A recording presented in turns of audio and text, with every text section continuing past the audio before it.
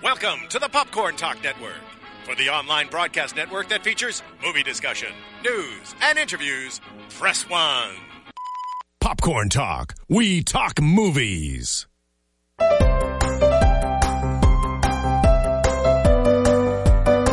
the Popcorn Talk Network, the number one online broadcast network for movie talk, this is the Cosplay Coach. Costume breakdowns and tips and tricks to create your own. And now, the coach herself, Meredith Placco. Oh my God! Hi everyone! Welcome to episode 1 of the Cosplay Coach. I am super excited. I also have had a lot of caffeine today. I want to welcome all of you for joining in for this inaugural episode where we are going to talk about Cinderella. Now make sure before we get into things, I want everyone to go to iTunes, subscribe, rate, hit up those like buttons on YouTube. And if you want, you can join a conversation with us live on chat. We've got Steven in the booth. He'll be moderating all great things. And I want to introduce my amazing guest for today's episode, Anastasia Washington. Hi, guys. I'm so excited to be here for the first episode. Yay! I know. So tell us a little bit about yourself in costuming and as a cosplayer. I have been costuming for quite a while, since I guess it's been like, I'm going to age myself here, maybe 15 years. Yeah, I've been same here, so good girl.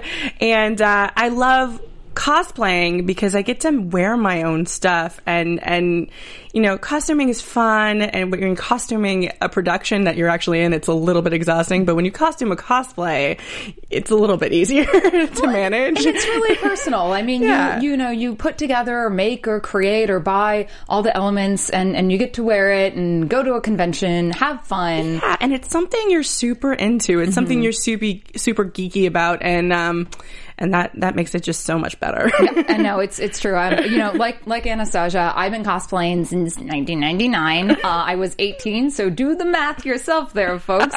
Been kind of at this for a while, but I fell into it as a talk show host, oddly enough, in radio. We were covering a con in Orlando called MegaCon, and my co-hosts were like, "Hey, you should dress up," and I'm like, what? And then I'm like, okay, yeah. So I ended up making Dagger / Princess Garnet from Final Fantasy IX. Wow. And it was like, of course I had to pick like a tight thing for my first thing. And I remember going home for the holidays. It was in college, obviously. And I was like, hey, Mom, can you help me make this? Because Mom's an amazing seamstress. And she says, honey, Halloween was a couple months ago. You're like, this isn't for Halloween, Mom. Yeah, and hey, 15 years later, she still supports me and actually helps me out when I'm like, Mom, what should I do? But so I fell into costuming through that. I actually, at one point, quit my radio job to go and get a degree in fashion design and marketing. That's awesome. It is. It was a lot of fun, and then I realized I hated sewing for other people, so I went back into journalism. We were talking about this. It's funny. I didn't realize I could combine them. I've been an actor and a costumer, and I never really knew I could combine them all and be happy. Yeah. And I think cosplay is really that spot.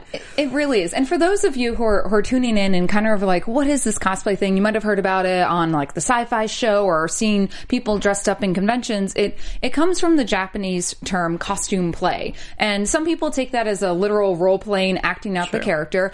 Here stateside, it's a little bit more, we like to dress up and embody our favorite characters. And this could be, in I'm gonna call you Anna, by the way, because that's my nickname too for years. In our cases, we tend to make a lot of our own stuff, but it's not just about making, it's about finding. Maybe you're not really skilled and you can commission people, because there are people all throughout the world that make costumes, specific nerdy costumes as a living. It's a huge industry now. It's huge. Really and bounding itself is becoming a huge and that's industry. Something you're doing yourself. Yes. Can you explain a bit about what bounding is? Bounding came from Disneyland really not allowing adults to dress up, and for good reasons. So there's little ways that you can dress up, which is bounding, which is dressing in colors that inspire your character. I'm currently kind of doing a Dapper Day version of Wolverine, which is another day of bounding, which is just a fancy dressing up of your favorite characters. And it's really fun. It is. It's super fun. And it's like, as nerd culture grows, we have so many ways that we can express our fandoms and our passions. And by bounding or cosplaying, it's all those. So that's us. A little bit about Cosplay Coach itself. This is not your typical show for Popcorn Talk Network. It's going to be a multifaceted show. What we're going to do is we're going to celebrate today Cinderella and the costumes of designer Sandy Powell. We're going to kind of go through some of the processes that she did when creating these costumes, talk about the characters and costumes we see on screen, and then I've got a treat for you. A little surprise, but we'll save that for later. Quite a treat. Since something I've been magicking up. So we want to get right into things and open up with the amazing Sandy Powell. She is a phenomenal influence in a lot of historic costuming. She's been doing period pieces for, most of her body of work. Some of the bigger ones she's worked on have been The Young Victoria, The Other Boleyn Girl, and Shakespeare in Love. Which I loved. It was phenomenal. Oh my gosh, I was so obsessed with that movie. I mean, the costumes. One thing about these movies, including Cinderella, while they're period pieces, a lot of the costumes in them are not period accurate. True, and I think that's okay because I feel like that gives her creativity a chance to shine. Mm-hmm. Not that many people would be like, well, that's 1700s and 1800. It doesn't. Yeah, she really, because she really takes the period pieces and draws upon them for inspiration, and then creates a fantastical garment. Because when you're, especially with a film like Cinderella, you're not, it's not just going to be like the romantic area, the Rococo area, the antebellum area. It's a fantasy film, and you kind of want to draw from all the big and amazing things. And I feel like just, when she really got to let loose, when Kenneth Branagh came to her and was like, hey, I really want your vision for this, go at it, have fun, she really... That's awesome. Got to shine. Yeah, it's amazing. That makes me love him even more. I know. I mean, those two together really, I know she tends to work, Powell tends to work a lot with Scorsese, but I'd like to see her with Branagh, what they can concoct more. Let's make this a thing, you guys. I know. Let's ship it. Another great thing about Sandy, she's been nominated 10 times for the Academy Award in Costume Design, and she's won for Shakespeare in Love, The Aviator, and The Young Victoria. So absolutely, just a dream right there. And I'm pretty sure she'll get at least nom a nod for this. Yeah. No, and when it came to Cinderella, Sandy really wanted to draw inspiration from the original film. But it's funny, I was reading an interview with her where she watched it before she started doing her designs, and she was like, yeah, I guess some of the influence seeped in. I'm like, yeah, you think? Like, it has to, a little bit. I mean, we grow up watching these shows, and yeah, we want to interpret things our way, but yeah, it's still our basis for a lot of stuff. Yeah, I mean, there's some very iconic costumes within the animated film. Now, as a designer, I'm assuming you've, especially working in stage, you've had to translate scripts and all other productions into costume designs of your own. What's some of that process that you think about when you don't want to necessarily copy, but you have to stay within an iconic realm?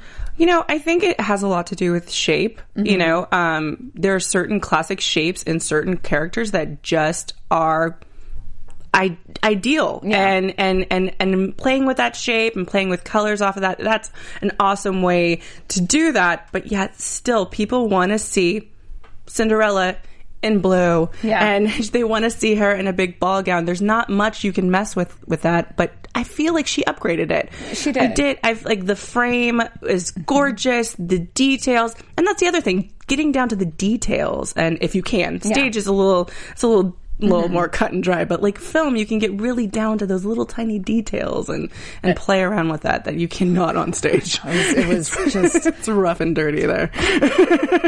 I've worn a couple stage costumes before. Dirty is definitely the word I would use. I've sewn people going onto stage. And that's another thing too. When you're thinking about making costumes, you're making them for screen, for stage, for photo shoots. Everything is a little different. But we'll get into that a little bit later on the cosplay section. Amazing thing that Sandy said in one of the interviews was about the mixing up of periods. It was deliberate and was rather liberating to not have to stick rigidly to one style. She does say the main look of the film is 20th century and 1940s and 50s and even the early 1800s when you see the fairy godmother gown, because there's definitely a very Rococo shape to that. But I think that's also fun to play around with the people that you have. Like she knows the stars that are going to be in it, and you want to play up their character and their shapes, and that's I think that's why it's great not to stick to a specific time period, because some people just really can rock the 1940s and some people can really rock that Renaissance look. Not everyone. And bringing it all together, you just got a truly beautiful film. Though I will say there was a little bit of controversy around the film. as the internet likes to do. They got angry, saying that Lily James's waist was digitally altered for the film. Yeah, I heard this whole controversy. And, it's funny that frame is really coming back into play. Like, people are trying to get that tiny waist and training themselves and stuff like that. And so I really don't understand why there was such a hoopla over it when everybody's trying to get that right now. I think what people don't realize is that, well, one, Lily James is a tiny, tiny girl to begin with. She has an itty-bitty waist. But on top of it, they laced her into an amazing corset to create that silhouette. Most of us are, well, especially me, I'm a barrel. I'm like a 12-year-old boy. I'm just pretty like that. I also have like a wide rib cage. Some girls are blessed with a really tiny waist. And then sometimes to create that illusion, we wear what's an undergarment called a corset, where there's generally steel boning. We get tight laced in. It's very uncomfortable. Yeah. And it really has to do with how you're tightened in there too. I mean, you can be tightened into a corset and it looks wrong. It just looks wrong. Yeah, there's just like, there are some women who are known for tight lacing and they get these absolutely beautiful waists, but the damage, if it's done improperly, you can actually hurt your internal organs. Absolutely. And it's funny. I do a show with RuPaul's Drag Race after show, and some of the guys are doing it now in drag, and the tininess that they can get to is insane. Yeah, actually, my friend Anthony Caney of the House of Caney is one of the designers for several of the contestants on RuPaul's Drag Race, and he actually specifically has come up with a men's corset that a lot of them wear. So I bet he did that one last week where it was like that was impossible. It was like my arm. Yeah. His waist was my arm. If you guys ever want to go see some amazing men in corsets, go hit up the House of Caney. It's pretty impressive. Done. Yeah. So it's phenomenal what we can create. Now the film itself had several iconic pieces of costume outside of the blue gown. We have Cinderella, who in both the animated film and in this feature film, we see her most of the film in what we call in the animated version, the maid dress. Yeah. It's, in the film or in the old animated show, she's, very drab colors. It's kind of like ragtag. Very, but, what Sandy Powell wanted to do was something a little bit different. She didn't want her to be necessarily ratty and gross, but she chose to keep her in a dress that over time kind of got distorted and destroyed and distressed. And that dress is stunning. It's absolutely beautiful in its simplicity. And you can find a lot of garments like that. It's really similar to what you would see maids wear in the Rococo period from like around the mid 1700s. There's a great painting that's up in the Versailles of a bunch of milkmaids wearing very similar garments. And it's really, really great. Now, in terms if you wanted to make that dress, what would what are some of the ways you would go about that? I really liked how she did because the decaying slowly, it shows the decay of her life. Yeah. And then that makes that dress even more grand when she gets to that point in her life. And that's what great costuming does. It can really show an evolution of a character and a de-evolution of a character really well. So I liked that. It is iconic to see her as the traditional, Cinder maid. And I guess it would really depend on what direction the director was going with it. And that's another thing. Costumers talking to their directors and feeling out that whole relationship and where how dirty and deep are we getting into how bad she was treated. Yeah. Because, that is really important in that, especially. No, and dress. you make such a good point, too, about how that does show the de-evolution of our character. And something, for costumers, for cosplayers out there that maybe want to do this version of the costume, you might want to look into doing distressing, which is something I love, especially if I've been working on a costume and it's been giving me a lot of grief. I like to set it on fire because I can. And then I'm like, oh, post-apocalyptic princess. You're like, I wasn't angry. I was just doing this on This is how you do it. But some of the great things you can do, because the maid dress specifically is a lot of natural materials, lightweight cottons, linens, things that you can actually find pretty readily available at your local Joann's and fabric shops.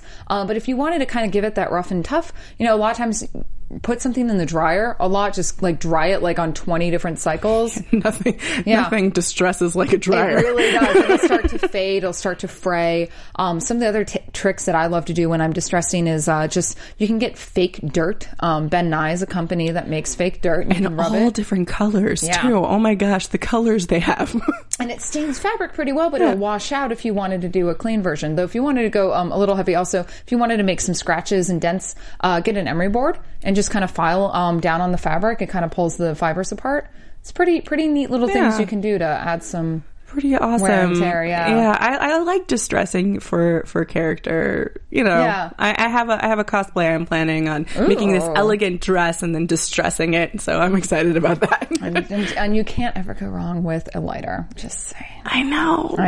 Though only if it's natural fabric. I will give you guys a little tip here. If you have a synthetic fabric and you don't want to hem it, like a lightweight polyester organza, you can actually just burn the edges and it'll seal it and it won't fray and you don't have to worry about hemming it. I do that a lot with circle skirts because I hate having to hem a big circle. It's an amazing little trick. So set fire to natural fabrics, but use fire to hem unnatural fabrics. I should have done that with my Khaleesi outfit last year. It was fraying all over the place. Oh my gosh. But sometimes if you're the Queen of Dragons, I was like, well, she had a rough day. Yeah. Just run into some fire. So Cinderella's maid dress, it's a beautiful, homage to the original animated film, but I think they added so much more delicacy to it, and it made me and really, keeping really it happy. with like natural fiber, like fabrics. It's just the way to go. Now, when you contrast that with the prince, however, things get a little bit different. So in the film, she meets the prince for the first time while she's off riding in the woods, having run away from the stepmother and her stepsisters, having suffered a very terrible loss, and the prince finds her and she meets him and he pretends, I'm not going to give away too much, but he pretends to not be who he is. And, like princes do. They're shady characters, those princes. But we see him in this gorgeous green, jacket with the beige pants, and you'll notice with Prince Charming's costumes, it's a very similar design all throughout. Like all his main 3 or 4 outfits, the green, the white, and the wedding at the blue, or the wedding at the end at the blue. Very similar design. Spoiler alert. I know, right? Spoiler if you haven't seen it. I'm learning all the costumes. And what Sandy Powell used for that was she went for a very military look. And it's great because I've actually found patterns online. If you men out there want to do Prince Charming, there's some really great resources. So if you're out there sewing, you can go to the local fabric store and you can pick from Simplicity McCall's, Vogue, Butterick, or your usuals. But there's a couple companies out there, Patterns of Time, Past Patterns, Truly Victorian, and such, that do make historical-based patterns. Now, these are not for the faint of heart. You do have to have some good idea of how to sew. But I've been really excited because I do want to make Prince Charming for my boyfriend.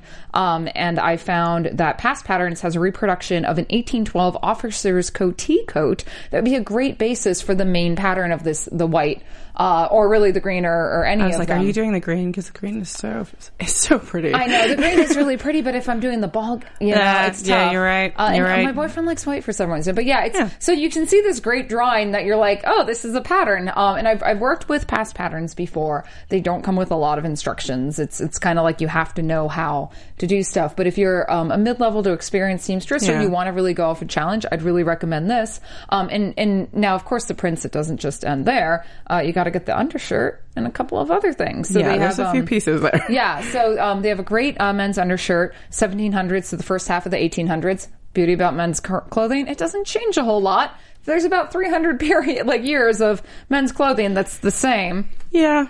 And they also did a single-breasted waistcoat from the same company. It's from the similar time period of the late 1700s. Now, the one thing to keep in mind with the prince that, it is all single-breasted. It's not the double-breasted look, which you'll find more common with military coats and such. And it looks really good. It looks super good. Now, fabric-wise, sorry guys, it's going to suck if you live in a warm climate. And if you're allergic to wool in general. Yeah. Because his coat and pants are made out of wool. You can usually go with like a nice lightweight cotton or a satin for the shirt.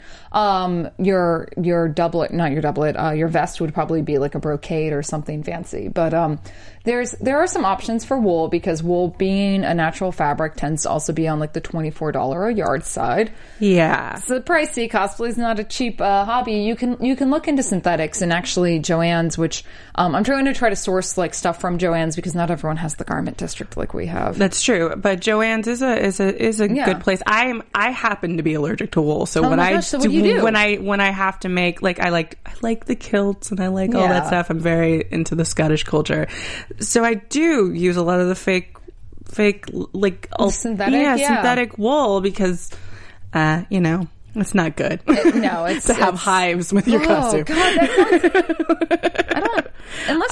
that sounds, unless your character called for that. I don't know if you know what? I might need to plan it into my character from now on.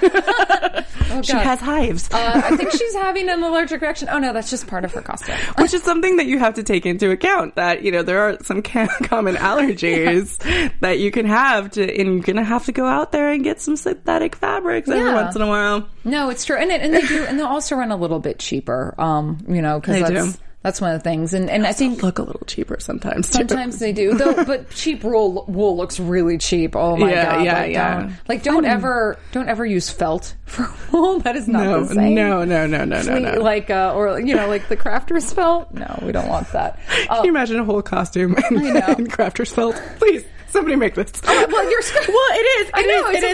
it is. Because I wanted the bright yellow. I think it's perfect. You can do it. You can do it. And I guess it's, that's one thing about cosplay, is that it can be as inexpensive or expensive as you want. True. The only reason I used crafter's felt for my skirt is because I wanted the brightest flippin' yellow also ever. Poodle skirts tend to be like a nice big felt, and you can get it like really wide. Yeah. But yeah, for like this princess costume, there's a lot going on there, and it's great too, because even with the pants, you could go with something with a little bit of a stretch in it.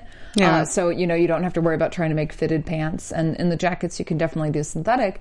And a lot of people, would probably be intimidated by the appliques that they see. Something I found that I really love is I'll go find lace, like really nice lace fabric, or order lace appliques and just put it on. I have an embroidery machine that I never use. I just tend to buy stuff that I cut. To invest in that. When I figure out how to use mine, maybe I'll care. But right now, I'm like, I'll just find something that's close enough. I'm the queen of close enough. Yeah. But yeah, I love, and I love all the little details from like the garland on his jacket that's repeated in his collar, and also in the back where the tails meet. It's just stunning little things. So so that's how I would do the princess costume. I don't want to exclude men, so I'm going to do what I can to help you guys make things too, or women who like to dress up like men, or vice versa. True, very true. Cosplay is a very popular thing. In the anime. Gender swap is gender awesome. swap. Yeah. Hey, you can do female charming. I could, and I could do the king. I would be the biggest jerk. No, I'd be the duke, so I could be the biggest jerk. There you go. Now, heading over to one of the other more prominent costumes was Helena Bonham Carter embodying the fairy godmother. She's kind of what I would think of as the fairy godmother. She is. I want her to be mine. And I'm really glad to see her in a different silhouette than I really. She's gorgeous in her Tim Burton-esque, creepy, jagged lines, but this is also very stunning. Amazing on her. She's a phenomenal character actor, and I don't think people associate Helena Bonham Carter as a character actor, but she definitely that's what she is, and she really outside of this costume, she brought to life this kooky, weird, if I was like a Cinder maid waiting for some magical, not even believing in magic, and this woman popped up, she would at least make me believe with the way she was, because I wouldn't expect my fairy godmother to be the sweet, beautiful blue fairy. No, she'd be a kooky old maid who I'd be like, what have I just gotten myself into? So true. I think she's been hitting the nectar too much. But that outfit is amazing. Yeah. And I'm so happy to see her in I mean, it shows her character. I'm not going to say it's not kooky. It's not grand. It is, but it's both. so different than what we usually see her in, and I'm very happy to see that. Yeah, no, and it's a beautiful now, and this is very much a Rococo Marie Antoinette era piece. And one of the cool things that I have actually brought, this is for later, but I do want to show Simplicity. They have a pattern. It's pattern number 4092, and this was actually used when I wanted to do an Elizabeth Swann costume from Pirates. Yeah. But it's a really good, tame Marie Antoinette pattern, though the company does make a better, more accurate one. But this is a really great basis that if you wanted to start for your fairy godmother costume, you can get this because it has a lot of the similar style lines that you're going to see. And it's amazing how they mix time periods with the hair being very 1940s pin-up. The Elizabethan collar in the back. It's really a gorgeous piece. It really is. And fabric-wise, this is one of, much like Cinderella's blue gown, there's a lot going on in this fabric. It actually, in person, it reads silver. It's not a blue fairy. This is, a lot of the costumes in Cinderella were actually tinted in post. That's where your digital alteration comes in. Interesting. So the dress itself is very white silver with like some blue overlays. And the top layer is this really interesting fibrous synthetic material that Joann's right now has something very, very, very similar. Oh, I think I got it in gold for Daenerys. I actually have it in blue for my Elsa cape. And it's a really neat material that it's very difficult to sew with because the fibers just want to pull apart. Oh, they do. But if you back it with a sheer fabric, you'll really be able to overlay it. And I think it's about $9 to $12 a yard. Don't quote me, but you can get they have some 50% off coupons coming up soon. Yeah, keep on those coupons, yeah, you guys. Dude, sign up. And Joann's also takes competitors' coupons. It's a really great basis if you are looking for a more screen accurate fabric. And I would definitely, stick with like a polyester satin brocade or not brocade. The side of her like bodice is brocade, right? Yeah, it is. Correct? Definitely definitely a brocade. So you can get a polyester, or you could go and be fancy and get silk, Yeah. But this costume, I really feel you could make with what you find at Joann's. And one of the great things, especially Simplicity does, is every year on Halloween, they'll come out a couple months before whatever the big movies are from that year. They'll come out with patterns and similar fabrics. True. And also, a lot of times your patterns at Joann's are like 40% off for Simplicity this week, and next week it's McCall's. And it's good. Yeah, it's good. When they have their $1.99 pattern sale. Whew. Yeah. So, and you can also see there's some iridescent fabric in that. Yeah. We might see some of that iridescent fabric over here too. It's a polyester crystal fabric. I found this in LA's Fashion District. I've not had any luck sourcing this in any of the regular shops, but it's a fancy fabric. That's a pain in the butt to sew with because it doesn't sew. It literally just rips apart. So I was like lighting it on fire and hand weaving fabric together. Sometimes I just love hand sewing because it just gets so you can just get so personal with it, and it's not ripping apart and stuff like that. If I can hand sew it, I would rather hand sew it. Yeah, no, there's so much hand sewing going on in my near future. Other little details too where they brought in with the fairies, the little wings on the back of her. So cute. Aren't they so precious? I'm really glad they didn't do a literal interpretation of huge fairy wings. Yeah, it is very cute to have little wings. And we've seen it so many times. We've seen so many versions of it. So I like that she took liberties like this. I think of all the costumes, this deviates the most from the original film. Absolutely. And I think for good reason. Yeah. Yeah. It's probably my favorite costume in the film. She's like one of my favorites anyway. Yeah, she's just like it's Helena. Yeah. But so it's there's a lot going on there, and I would definitely say those of you at home wanting to make it, start sourcing your patterns now because you're going to want to pull from Rococo era, you're going to want to pull from Tudor period for the neck piece, and then just go crazy with all your skirts because there's a lot of flounce. Tulle will be your best friend. It will, because you're going to have a lot of filler time. Yeah, and Tulle or crinoline, which is the thicker, slightly nicer form of tulle, it's a lot more stiff, is used a lot in making petticoats. And if you really want to be able to get that sheer material to stand out, I would definitely go with like a more crinoline based fabric, which you can. I generally, again, don't see that at the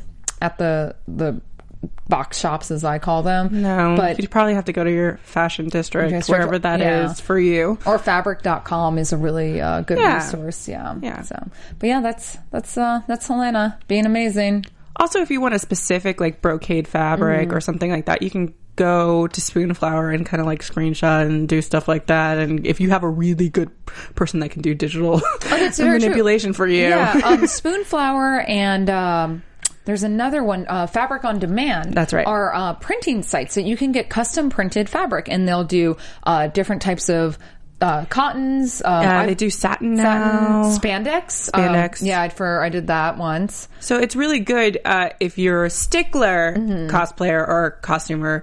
It's really good to do that, because some people are really like, that's not the pattern. Yeah. This is the way to do it. I a couple years ago, I entered a contest called the World Cosplay Summit, and I did Queen Esther from Trinity Blood. And I'm sorry I don't have a photo of this because I didn't know I'd be talking about this. I actually found a company in India because I needed 20 yards of fabric that did a custom woven satin brocade. That's awesome. So yeah, for as much as the internet, yay. Yeah, the internet, yay. But as much as I paid for that stupid costume, I could have taken myself to Japan. Next time, just take yourself to Japan. Just why compete? Just go to Japan instead. Or do my both. Story. But congratulations to Katie and Diana, who did win WCS, because they were amazing. Anyways, no, really they are. I'm glad they won because they're beautiful. See, that's also another thing about cosplay is we can actually celebrate our friends, just so everyone knows. Like, it's really important. Camaraderie and love. Because everybody puts so much into making these costumes. So much. It's compliment people. You can't hate on them for being so like skilled. These three. Oh, no. I know, as fabulous as they are, but they are mean. They are the evil, the wicked stepsisters and stepmother for a reason. Stepmother's hat. Work, I know. girl. Work. So we have Cate Blanchett playing the wicked stepmother, and Sophie McShera as Drizella, who is also from Downton Abbey. That's right. She plays one of the kitchen maids to Lily James, who is also in Downton Abbey. And then Anastasia is played by Holiday Granger. And they probably stole the film. Let's just be honest. And that's because they're just such dynamic characters. Yeah. But also their look is amazing. I know. So every time you saw Anastasia and Drizella on screen, they were matched, as twins are, but in opposite colors, and so bright, so loud. And Sandy Powell's thought process behind that was that she wanted to make a cacophony of fabric to make you know, when you see them on screen, to immediately be turned off and immediately put off by these characters. Yeah, and it is quite creepy to see two people in the exact same outfit, just different colors. It's like the shiny twins on crack. It really is. It's so. I mean, put them at the end of the hallway. And if you notice, like their costumes really ran the gamut of time period, because you saw, you know, in the previous photo, it was very, you know, like not necessarily Regency, but like a little bit like, you know, walking period stuff. But then you see them in like knitted sweaters with flowers, and you know, they just kind of, they were all over the place with their costumes. Yeah, and actually the stepmother's hat is almost very, I want to say 1930s. Well, pretty much everything for Cate Blanchett's stepmother was inspired by like the Hollywood glamour of the 40s and 50s. Yeah. And if we go to her ball gown in the next image, it's just, I mean, gorgeous. That is a couture gown. I would wear that on the runway today. Oh, and does she have feathers in her hair? Yeah. Oh my goodness. I know. Gorgeous look. Like I would wear that like right now. Yeah, right now. Put it on. I would just do that. I mean, this is something that obviously takes you out of the time period, especially when you see it in the ball. But it sets her, you know, this is again a great thought on the designer's part, where she just wanted to create a character that was so different and stood out. And it's so femme fatale. It's so old Hollywood glamour. So so it really goes with her character. Yeah. You know, I like going and I don't mind going out of the time period again. Yeah.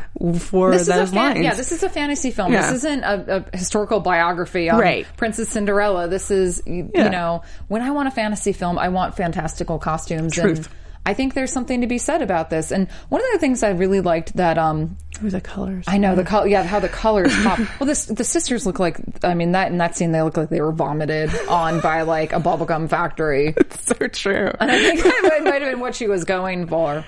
I think that, I think that's exactly what she was going for. And just like with Kate coming down. And I noticed a common thing with her outfits, with the stepmother's outfits, is she had a lot of wraps. She'd have like very, A-line style dresses with big wraps that kind of added, flounce and flow and grandeur to her outfits. And I thought that was a really nice touch. Yeah. Because it's not something I've actually ever seen really done in a lot of fashion design outside of a couple like indie designer friends that I know. And I really, it's just something I really appreciated.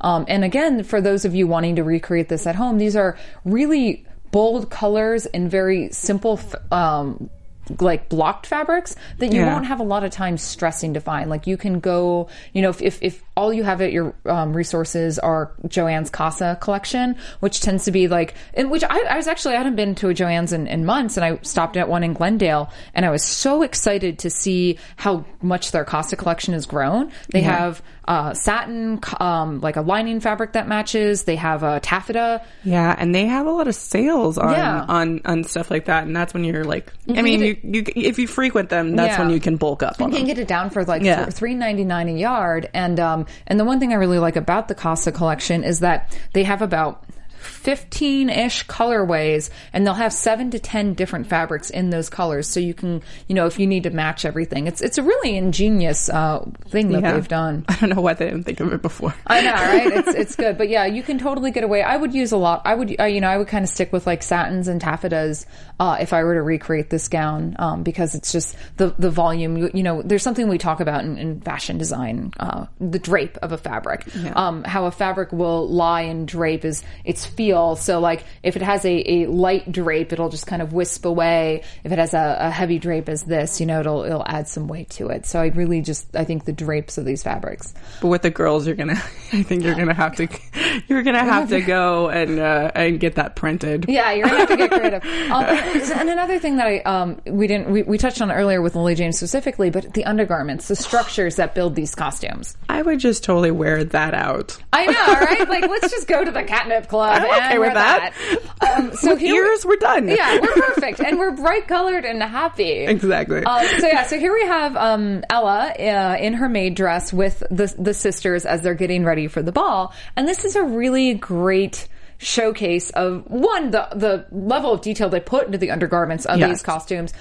Two, how much fun they had, because these are definitely not historically accurate. I've never seen a cage skirt that's made up of a bunch of wire circles. But it's gorgeous, and I would wear that. It's decorative and amazing. It's so many layers, and you see they have the chemise, the corset, a little bit of flounce there on Drusella's or Anastasia's. It's hard to see who's who from here. And just like one of my favorite things when I'm making, especially like a big gown, is I like all the little details. I love to make a nice corset. Sometimes the stuff you never see are the things that are probably the best made. And this is just something where I feel like Sandy and her team went to town, and they're like, we want to have fun with this. And I think that's something important for you guys at home that are wanting to create, things. Knowing the foundation garments help. Like having a corset not only will help shape your body, but it'll add structure to the outer dress. And it'll help you walk in the way that you need to walk in that costume. And I think that's why it's so important to get down to those details, because it really helps the actors to get into that character. It really does. Yeah, you can speak on that with authority. It's really great as an actor to have this costume that is just like, yep, now I am this person, Yeah. And I think she did an amazing job from head to toe to undergarment. Undergarment to outer garment. Now, so we can't talk about Cinderella without talking about the impossible waist. The impossible waist and the most iconic gown that defines both the animation and the film. And I have a little something that I keep referencing. A little bit of things. I'm just making sure my producer is ready for me. That I started 2 days ago. Wow. I've decided that I wanted to take a crack at making Cinderella's blue ball gown. And I started yesterday afternoon to make some things. So you can see the skirt that I started. It's multiple layers. What I have at the base is a crinoline, a cage skirt. I actually cheated. While I have a really nice hoop skirt that I made at home, this one wasn't big enough. It was only 8 feet in diameter. Oh. I needed something bigger. So I went down to the fashion district in Los Angeles and found an actual metal bone hoop skirt, 12 feet in diameter, for $27. Yeah. What? The fabric is crap and it's falling apart, if you can see, but I can fix that. But the thing is that this gave me the foundation for that skirt, because the thing with Lily James and the whole entire outfit is layers upon layers and foundation upon foundation to get that amazing skirt. So you need to start with something big, and I found it for $27. Alternately, I found on eBay you can get the same skirt for $33 free shipping. So there you go. Yeah. You have your and it's funny, in certain areas it's easier to get hoop skirts. It just really is. Even in the South, I got a hoop skirt for like so cheap. Yeah, no, well, especially in the South, all the reenactments. Yeah. Now, all right, so here we have Lily James, Sandy Powell's like piece de resistance, the iconic blue ball gown, over 270 yards of fabric, 10,000 Swarovski crystals put into this gown. The very top layer, it's a very, very sheer fabric called silk crepeline. And you're not going to find that at your local fabric store. You're not even going to find that in your local fashion district. It's actually used in repairing old quilts and vintage clothing. It's super thin, super lightweight, pure silk that was hand dyed for this dress, and the cheapest I've been able to find it online is 150 pounds a meter, so about 200 a yard. Yeah. So I did not use that. Are you sure? Yeah, I did not. I found something that's a lot more opaque. But this is a polyester chiffon. I was able to bargain at the beauty of the fashion district, as you can haggle. Yes. I got this for $250 a yard, and it's a beautiful Cindy blue, as my boyfriend keeps referring to it. And this is what is the top layer of my skirt that we saw in that video. Thank you. And I love it. I'm so happy with it. It has a beautiful flow. There is 15 yards of fabric gathered into this skirt.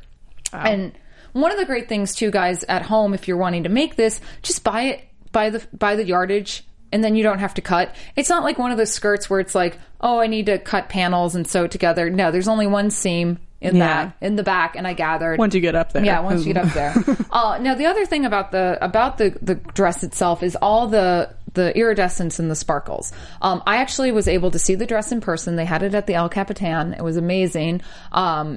And even then I wasn't prepared for when I was going to go make it myself. But I did notice they had a couple layers of what they used was like a organza. And I found a similar, cheaper organza, again at the fashion district, that I was able to layer in. Bear with me.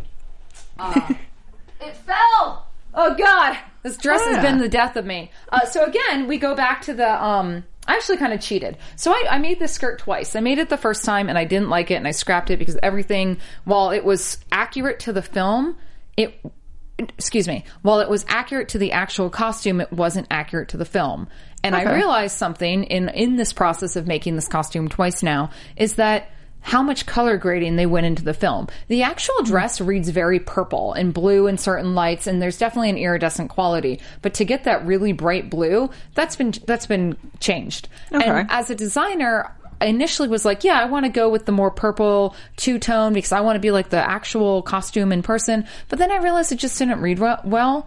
And so most people won't know it. Exactly. And they'd be like, oh, she totally screwed that up. And so something a decision I had to make as a cosplayer was, no, I want to go for a screen accurate color, maybe not accurate in design. What I was able to do is I found a really beautiful lightweight tool. This isn't the typical tool you'd get at Joann's. It's something, a little movement. Yeah, it has a lot of movement. There's about 20 yards of this guy gathered into the skirt.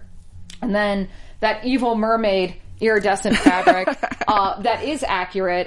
You see it in the shot right there. And it reads, what's beautiful about this is when I pair it with this other really thin polyester material, which sometimes reads purple and sometimes reads periwinkle. When I pair it over this, it definitely gets a really different color quality. And what's amazing is that here in the studio in the lights, it's reading more blue. At my boyfriend's house in his loft in natural lighting, it reads purple. So I'm getting that two-tone iridescent quality that you see in the dress. There you go. And it's amazing. It's amazing what lighting can do. Yeah. So one of the things I spent the better part of yesterday doing was gathering each layer to lay on top of each other, and it's a lot of work. I kind of want to show you guys a neat trick that I found that you could do at home. This is called pleating tape, and pleating tape is also known as cartridge pleating tape.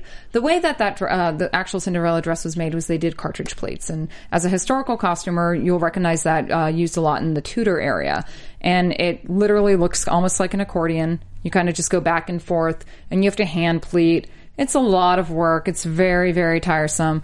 But most drapery stores will have cartridge pleating tape. And what you do is you sew this to the wrong side of your fabric, and you can pull and pull and pull and pull, and you have beautiful measured gathers. Nice. This, however, won't work for Cinderella because you need to gather more fabric than that will do. Because the thing is the thicker the fabric, the less you're going to be able to gather into it. So that was a great idea that I had that will not work for this. But it was a great idea. It was a great idea, but I wanted to share that with you guys anyways. So yeah, by the way, poor Steven, he's so good. He's following all around, as I jump off script because I just want to geek out about making costumes. But going back to the actual dress, as you can see here, this is, the petticoat that they had. What it is had flounced frills at the hem with a second 3-layered organza petticoat placed over top. So to create a lot of the bulk at the bottom, they gathered God only knows how many yards. I'm going to estimate about 20 yards of fabric and then hand sewed it to the bottom of the petticoat that is then laid over the custom cage crinoline. Just gorgeous and so much work. So much work. I mean, it took a team of like 20 people. There's eight people on this one, but like 20 people to make 8 gowns over the course of the film. Those women were busy. Yeah, they were very, very busy. Like, I mean, it sounds like a lot of people, but these are intricate. Yeah, that's the best sewing circle. And you can just see some of the layering in there, and it's, and at home, guys, if you, this is something you really want to make, but I'll just be very upfront. My cost for not even both costumes, like the one that I'm actually using, we're at about $450. It's not a cheap costume, but that doesn't mean it can't be done inexpensively. You can use the typical tool, like the $1.99 yard, get it 50% off tool. It's going to be a little scratchy. Yeah, it's just going to be a little scratchy. And it catches really easily and rips, but you can definitely add that, use that to add volume. And you could realistically make this costume for under $200. Now, in terms, I want to talk a little bit. I know we're running late. I'm just so excited. I wanted to share everything with everyone. I love costuming. So I make a lot of my own patterns. I draft them, but, at home, you might not have those skills or want to or have the time. So, you can actually, what I call marry patterns together. So I started off with my Simplicity 4092, which is a great pattern, but you'll notice on the Cindy bodice, it actually has sleeves that kind of fall off the shoulder that help keep the Bertha, which is the detachable flouncy thing on top.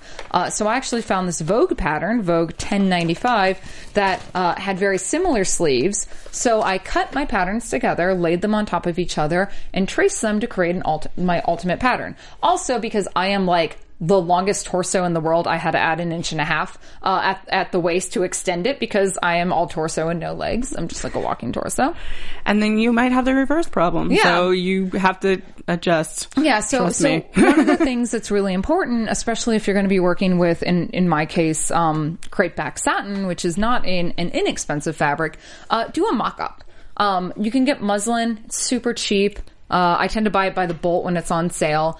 And I just use like a really thick stitch, a basting stitch, and I sew a little mock-up to make sure it fits. And then you can also use these later as pattern pieces. Exactly. That you can keep, because I shred those things. Yeah, the paper. Yeah, and what's great is because you can also mark on the muslin while it's on you, or if you have a dress form that matches. So like I wanted to extend the hip section up, so I drew that on, cut it, and then take it apart, and you have a beautiful pattern. And this is actually what I call my hero bodice. This is what's going to be the ultimate one. I did add a little bit of metal boning here to help with the structure so it doesn't flop over.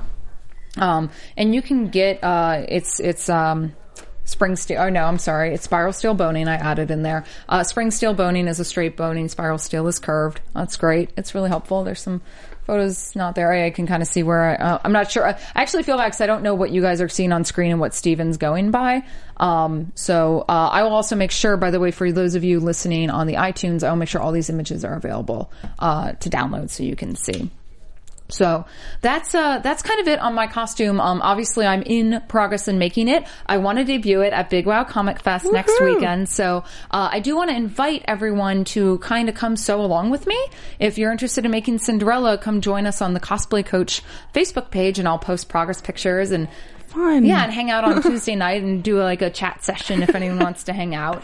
Now, some of the things too on the dress, you'll notice she's got the gathered part on the front and little butterflies.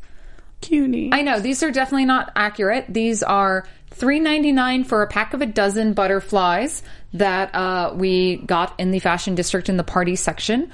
You can find these online. They're really cheap. Something I'm going to actually go and do in at a wedding store, I found a pack of 12 butterflies. They're white. They're gorgeous. And you can paint them. And so I'm going to get an iridescent paint and then paint them myself. Gorgeous. So they'll be a little bit more accurate because the actual butterflies were hand painted by a master. I'm sure. Yeah. They actually found this guy in Hiroshima who did all the butterflies. I know. Just intricate. I know. Well, we're going to be wrapping up really soon, but I want to talk one last thing about the shoe. Oh. Yeah. How are you going to make those? I'm not. I am buying heels that are going to have crystals on them. Okay. I'm going to bling them out. But the legendary glass slipper was created with the help of Swarovski. Powell decided to use crystal instead of glass because glass would not sparkle like crystal does. 8 versions of the shoe were created, but none of them were ever worn in film after realizing that a shoe made entirely of crystal is near impossible to walk in. So James and Sid actually wore leather shoes, that were digitally edited to look like the glass slipper. But that is an actual picture of the glass slipper from one of the costume exhibits, and it has the telltale butterfly. I went down to Santee Alley, which is a super cheap area in the fashion district, and I found rhinestone bling shoes for $35. And they're super fancy, and I'm going to wear them for other costumes, so I'm going to go buy them. Perfect. Yeah. So, I'm getting the sign that it is going to be time to wrap up, but I just, there's a couple things I want to go through real quick. Cosplay challenge. Ooh. Yeah. Everyone at home watching, I challenge you guys. I have a 2-part challenge. Make a Cinderella gown or costume from Cinderella. Or, if you don't want to do Cinderella, we're going to take 1 month. We will reconvene on this challenge at the start of May. Okay. I want an original take on your favorite Disney character. Ooh. And you can tweet at the Cosplay Coach. You can email us at Popcorn Talk Network. You can find us on Facebook. Show us your pictures. Send them in. We will put them to a vote in May, and there will be an amazing prize. Ooh. And if you guys have any questions along the way, I'll definitely be available to answer them. And like I said, as I'll be making Cindy in a week to finish all this, I'll probably do like chat hangouts. So if you guys want to come and sew along with me and ask questions, we will totally do that. That sounds like so much fun. I'm super excited. And then, we've got some conventions coming up because you make these beautiful costumes, gotta wear them somewhere. Yeah. So if you're in the South, MegaCon, which is my first convention, is next weekend in Orlando, Florida. We also have the Midwest Media Expo happening in Detroit, Michigan. And if you're down in Perth, go visit Oz Comic Con. I will leave now. I know, right? I'm on my way. And so if you guys have any questions about conventions that are coming up, go to conventionscene.com or upcomingcons.com. Both of them are really great resources. That's your cosplay tip of the week to find out where you can go play dress up. So yeah, I think that's it. I think we can say Cosplay Coach is done. Oh my God. I know. Whoa. Wow. That just happened. That just happened. Sorry. For those of you who follow me on social media, this has been a huge project. Our producer, Steven, came to me a month ago and said, hey, I want you to do a cosplay show. And I was immediately overwhelmed and blessed with the opportunity to be able to share my passion. And I know this is a little rough, but I really just want to bring you guys something amazing. I want to be able to celebrate the costumes that we see in film and popular media. I want to be able to share with you. Every week I'm going to bring on different guest hosts who are, pinnacles in the cosplay scene who will share their love and experience. And I really just want to build a community where we can all have fun and dress up together. And giggle. Yeah. Anastasia, before we leave, do you have any closing thoughts on Cinderella? I'm just really excited about what we saw, and the interpretations, and I just go out and see it, and I'm not sure I'm going to make a dress though. Yeah, you might just need to join me in the Cinderella army. Maybe I'll make that hoop skirt. And where can fans find you on the social medias? I am at Anastasia W at Twitter, and on Instagram I'm at Anastasia Wash, and you can keep up with me on my website www.anastasiawashington.com. She owns all the Anastasia I W's. do. It's all mine. Awesome. Well, thank you so much for coming and joining on this first episode. If you guys are going to be in San Jose on April 18th and 19th, come say hi to me at Big Wow Comic Fest. See the dress in person. And you can find me on the internet at mplaco. And we'll be back next week with Game of Thrones, because it's coming back, so how can we not talk about the costumes? Thank you, everyone, for joining us for the first episode, and remember to like, subscribe, rate, find us on iTunes, find us on YouTube, on Popcorn Talk Network, find us all around the internet, and let us know that you love us so I can keep coming back with these amazing people. Goodbye! From producers Maria Menounos, Kevin Undergaro, Phil Svitek, and the entire Popcorn Talk Network, we would like to thank you for tuning in. For questions or comments, be sure to visit popcorntalk.com. I'm Sir Richard Wentworth, and this has been a presentation of the Popcorn Talk Network. The views expressed herein are those of the hosts only and do not necessarily reflect the views of the Popcorn Talk Network or its owners or principals.